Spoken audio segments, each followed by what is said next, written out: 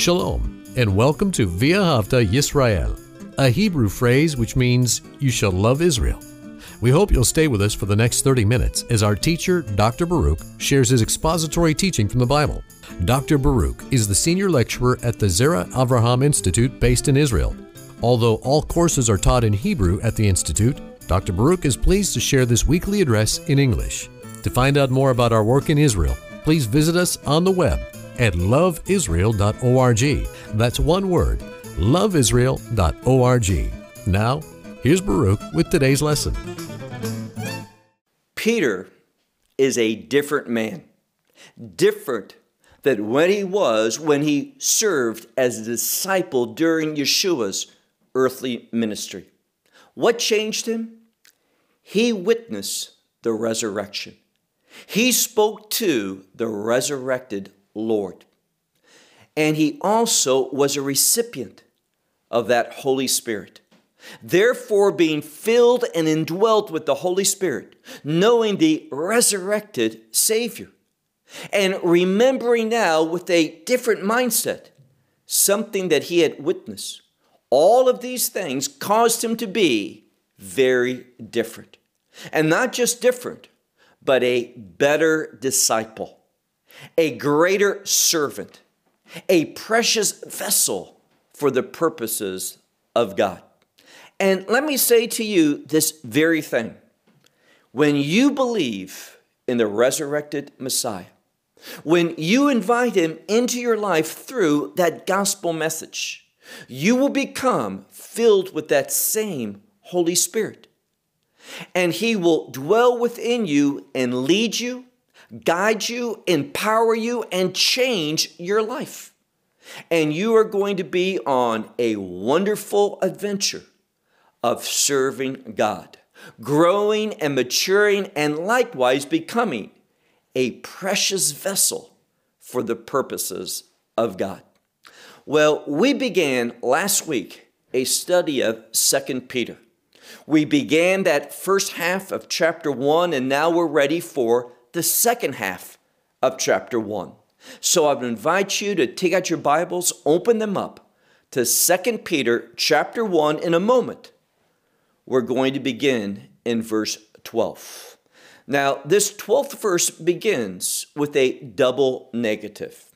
Now, sometimes in the Greek language, a double negative is for the purpose of emphasis. It means no, not ever. So it's strong. But other times, it is similar to in English and other languages, where it simply turns something that is negative into that which is positive. And what am I talking about? Well, look at verse 12, 2 Peter chapter 1, verse 12, where it says, and Peter speaking, and he says, therefore, I am always prepared. Literally, it says, I'm not unprepared. So not being unprepared means to be prepared always. And what is he prepared always for? Where he says, to remind you concerning these things. What things? Well, the things that he concluded with last week. He talked about a call, that call that was upon his life. And if you have accepted that gospel, also there's a call upon your life. God wants you to serve him in a specific way. So he speaks about that call and election. What's election? That God has chosen you. How has he chosen you? Through the gospel. You become elected through your acceptance of that gospel message. And when you do, what else does he say at the end of our study last week? That he is going to provide a sure entrance into the kingdom of God. What does that give you? It gives you assurance. You know that there are kingdom promises waiting for you, and that you are going to experience a kingdom eternity. And therefore, you should have great gratitude in your heart, and that gratitude should impact you, what you do, the decisions you make, and you will live because of this gratitude sacrificially. And that's what Peter is doing. He is not investing in himself, but he's investing in others, which is going to produce eternal kingdom dividends for him. So he says, therefore, always being prepared, I am making mention, I'm reminding you concerning these things. And he says, just as knowing, meaning you know these things. In fact, you have been, he says, established by these things. And that word for being established means to be strong. So you know and you are strong in this present truth. What truth is he talking about? Well, we're going to see that Peter is going to focus in on a few things. These truths that are impacting him and should also impact us. Look at the next verse, verse 13. But I consider right. Now, this word right means righteous. Now, I've shared with you that the word righteous relates to the glory of God. So he says, not just I consider it right or proper or correct, but he says, what I'm going to share with you has to do with righteousness. And the outcome of righteousness is the manifestation of the glory of God. And that's what our life should always be about. That's what we want to do. Live in a way, speak in a way, think in a way that manifests the glory of God. So he says, I consider right as long as I'm in this, and the next word is the word tent or tabernacle.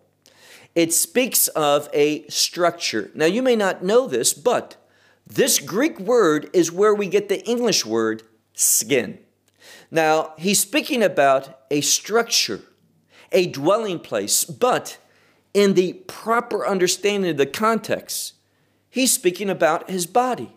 So he says, as long as I am still in this body, what's he going to do? He's speaking about a commitment, his life's commitment. And what is that? To stir you up in this remembering. Now, over and over, he's saying, you need to remember these things. They're foundational in order that you too live a God-pleasing life. Peter is fully committed. His life reflects these things. And he knows that if they're going to live a praiseworthy life, a God-honoring life, a God-glorifying life, that these things need to be foundational for them, and therefore, as long as he's alive, he is going to stir these things up, making mention of them to these individuals. Look now to verse 14. Knowing that quickly is the putting off of my tent, my tabernacle, meaning my body. What's he speaking about? Knowing very soon is what he's saying, that I'm going to put off this tent, leave this skin. That is, I'm going to die. Now, how does he know this? Well, it's not just some feeling that he has. See, we ought not be ruled by feeling or experience. But he says he knows that. Why? Well, keep reading. Just as also our Lord, Messiah Yeshua, that he has clearly made known to me. Now, this is a word of making something evident. So, Messiah himself has made evident to Peter that soon, quickly, he is going to die. Now, think about that. What if you knew that very, very soon your life was coming to an end? See, a lot of people, woe is me. I'm so sad. I'm going to miss this world. Well, I'm not going to miss this world. And what Peter is saying is this. See, when I think about what Peter has said in light of the fact that he knows that he's going to die soon, you know who comes into my mind? Moses, Moshe Rabbeinu, as he's alluded to in Judaism. Now, Moses, when he knew that he was going to die, that God did not receive that beseeching of Moses to enter into the land, that God would forgive him when he knew that he was going to die, that God was serious, it wasn't going to change. He was not going to cross the Jordan River.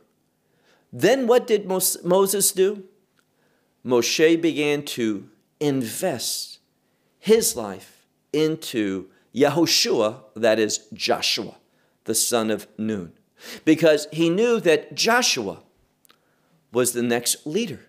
So he didn't bemoan his death, but he made the end of his life meaningful by preparing that next generation, that next leader, by causing Joshua to be prepared for his leadership, that he was going to take over the position of Moses and bring the people into the land and be the leader when they inherited the land of Canaan and a portion of that full promised land on the east side of the Jordan, going all the way down to that river of Egypt, a very important designation of that allotment of land that God promised first and foremost to Abraham.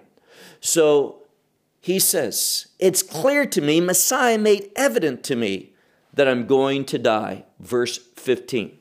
What is he going to do? But I will be diligent. Now it's a word for urgency. Sometimes it can be translated to make haste, but not a careless haste, but a purposeful urgency and a diligence to accomplish something. And this is what he says in verse 15, but I will be diligent also every time that you have after my departure. So he says, every time that you have an opportunity after my departure, Peter is going to still want them to be influenced by what? He says, this reminding, making mention of these things. So he says to make mention even after my departure. He is going to prepare others to disciple, to remind, to encourage, to exhort these individuals in these same foundational truths. This is what he's saying. Why? Now, verse 16. For not, and that word not is emphatic. It speaks about the word no in a very much an emphasized state of being. And why is he doing this? Well, look at what he says. For not cleverly devise myths. And that's literally what the word is in Greek. It's where we get the English word myth or a legend.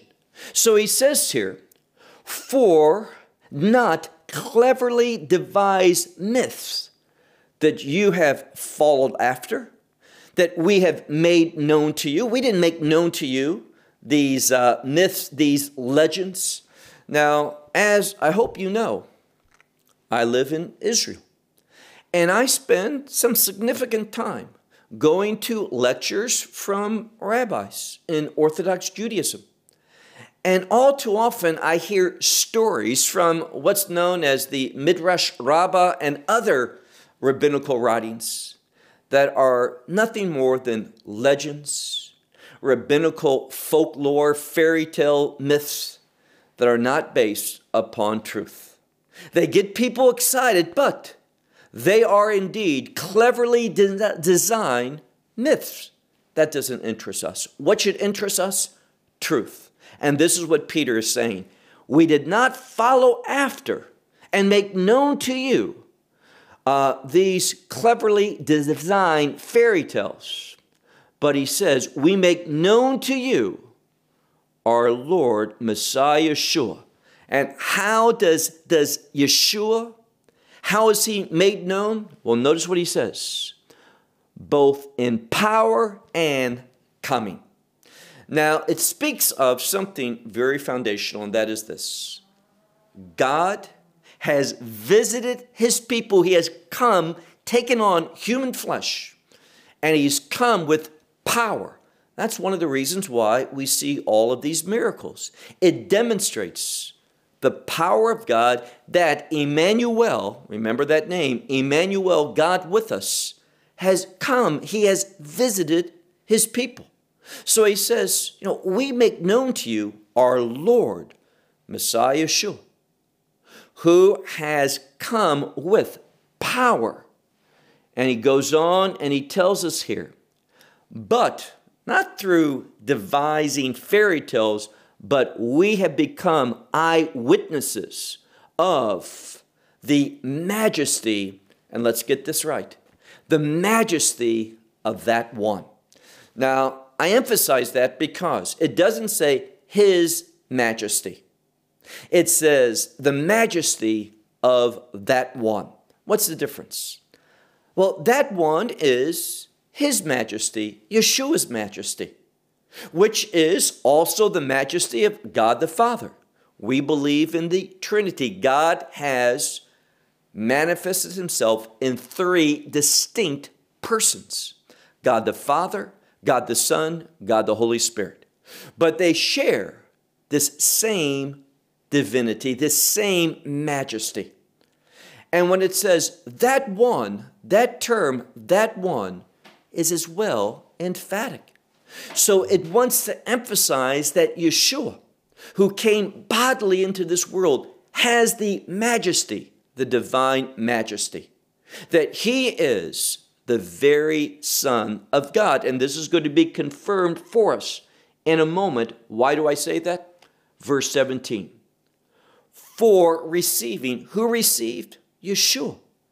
The subject here is still Messiah. For receiving from God the Father, what did he receive? He received honor and glory. Now, in one sense, and remember what Paul says, Yeshua did not equate equality with God something to grasp, something that he had to do to have. He is eternally God, equal in divinity, in glory, in honor, all of these things. But what we're seeing here is what the prophets spoke of, specifically Daniel, that there would be coming a time when Messiah, the Son of God, we also know him as the Son of Man, that he would inherit honor and glory and power and a kingdom.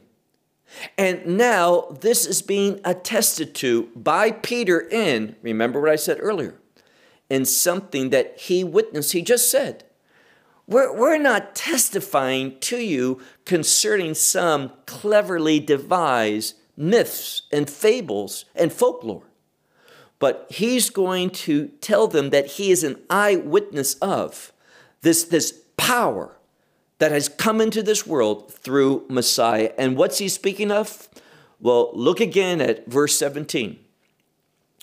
For receiving from God the Father honor and glory when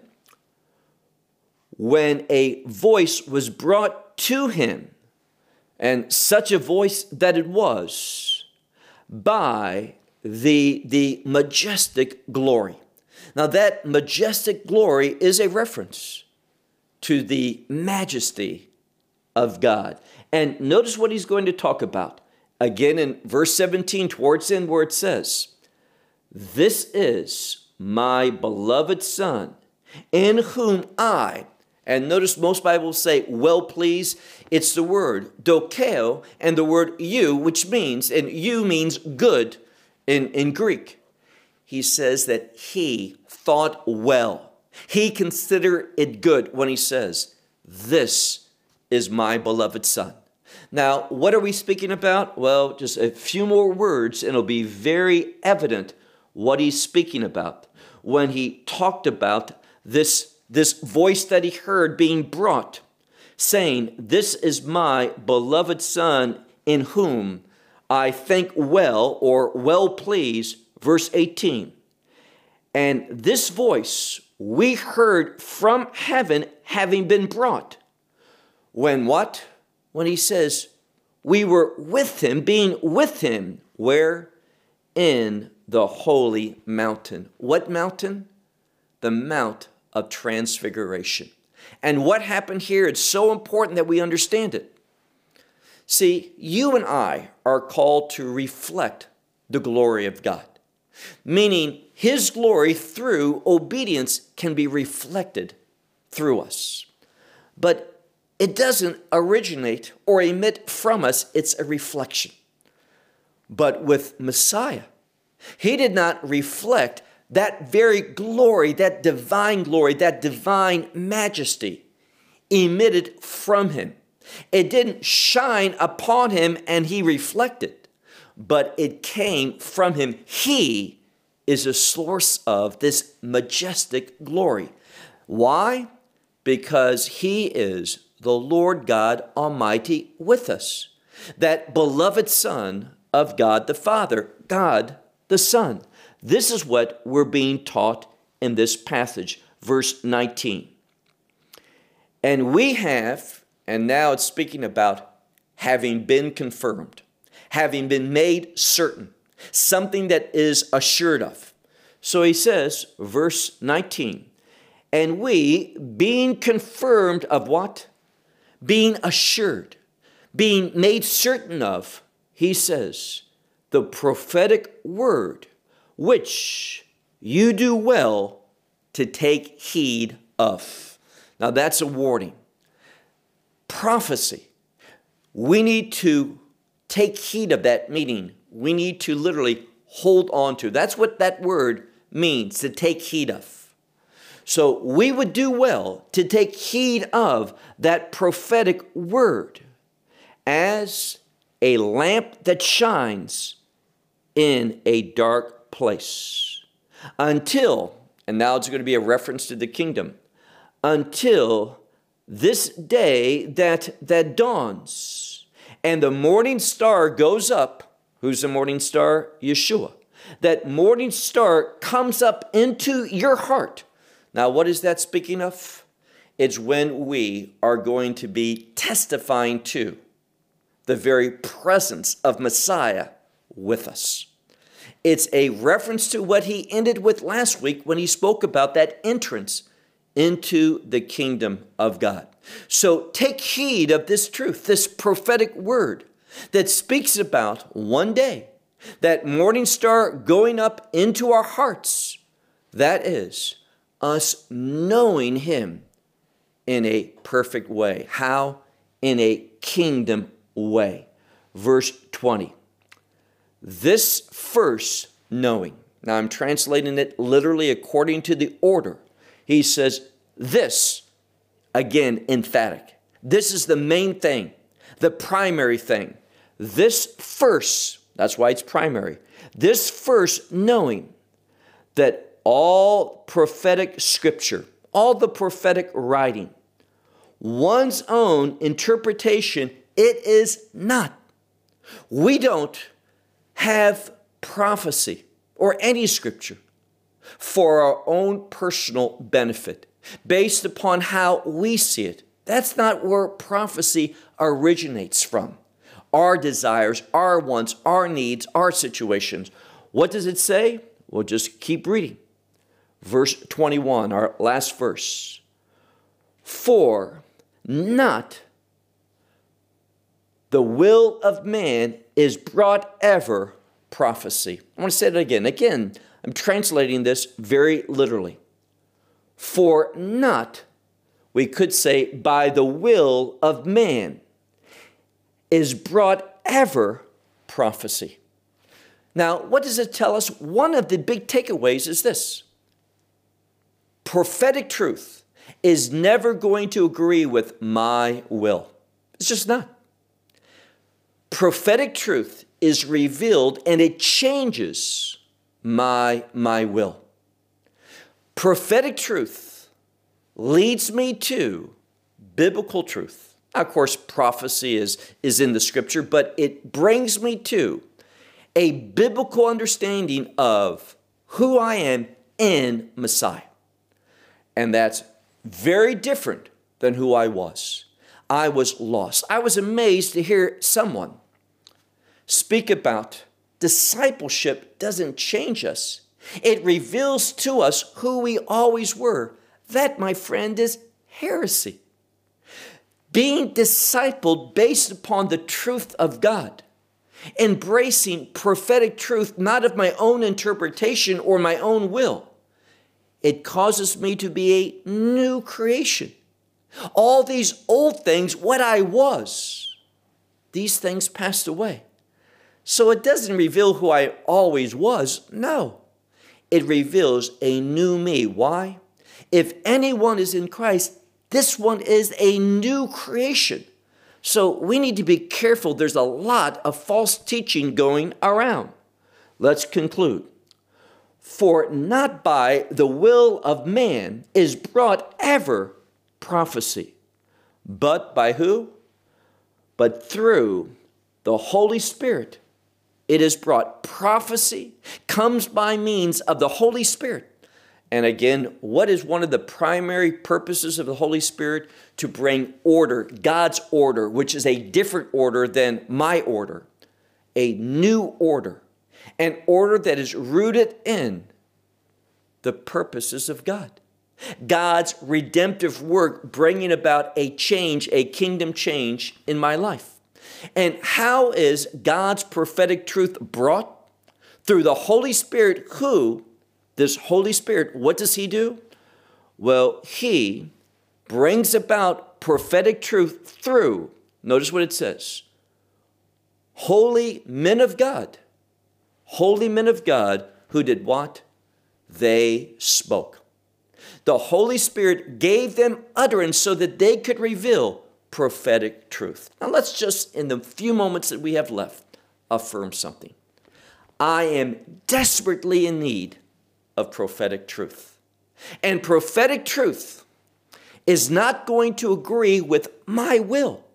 That's why my will needs to be crucified, dead, and buried, and I need to receive this new will, God's will, as the foundation of my life and the purpose for which I live. So prophecy brings about, biblical prophecy, scriptural prophecy, brings about a glorious change. That now as the people of God, we can reflect. It doesn't emit from us. We're not God. That's heresy. But the Word of God causes us to reflect the glory of God when we live in the righteousness of God. That is indeed the good news of Messiah Yeshua. Well, we hope you will benefit from today's message and share it with others. Please plan to join us each week at this time and on this channel for our broadcast of loveisrael.org. Again, to find out more about us, please visit our website, loveisrael.org. There you will find articles and numerous other lectures by Baruch. These teachings are in video form. You may download them or watch them in streaming video. Until next week, may the Lord bless you in our Messiah Yeshua, that is Jesus, as you walk with Him. Shalom from Israel.